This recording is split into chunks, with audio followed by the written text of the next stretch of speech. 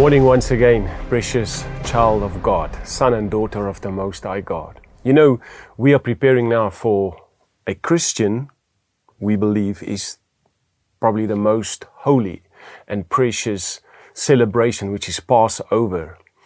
And I was reminded that over the last 2 years, we as the body of Christ, we've severely been robbed of celebrating Passover properly. Now, COVID has resulted in many churches being closed down, and the people couldn't gather together in celebrating Passover. But this year, the Lord has been very graceful towards us, and I think there are so many churches that are looking forward to celebrate Passover. And this morning, I was thinking about, in preparation for Passover, how did you celebrate Passover in the years gone by? What stands out for you? I still remember for me as a child that the school that we used to go to, my brothers and sisters and I, we always had something on the Thursday. They would also always have a meeting and a prayer and something in that regard as a build-up to the Passover weekend. And then Friday at the church, that church would be packed. There would hardly be any seats for people, and it was always so wonderful to know. And then come Sunday, the Resurrection Sunday, the church would be full again. And over the years, I've seen that this trend sort of declined, not so much with the schools, but over time concerning what life started presenting to mankind to replace and to find additional things. You know, nowadays I see over the Passover weekends, there are many sports events taking place. There are many things that occupy our times. There are great deals for holiday breakaways.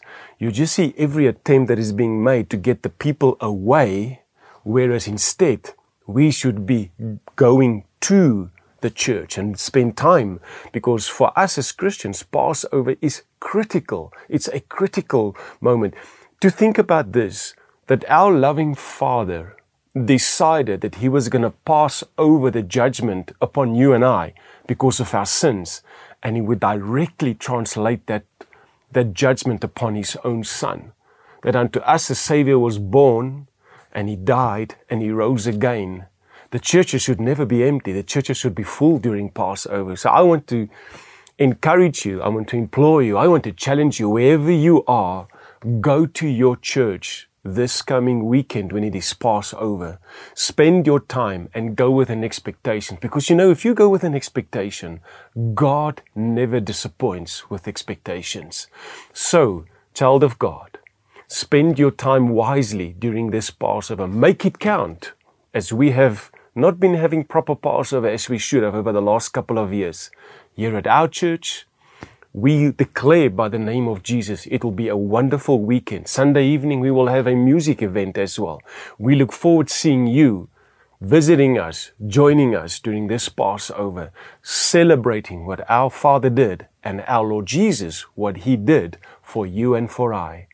Heavenly Father, our desire is, as this country says that it is a nation with majority being Christians, that we will show it, that we will reflect it, that the evidence will be there in this weekend, that we will be celebrating Passover. Thank you, Father, that we may be gathering together again, and may it be a blessed time wherever it is for this person that is listening in their particular life and in their church that they will be attending. May you be lifted up high and glorified. We ask this in Jesus' name. Amen. Have a wonderful day, everyone.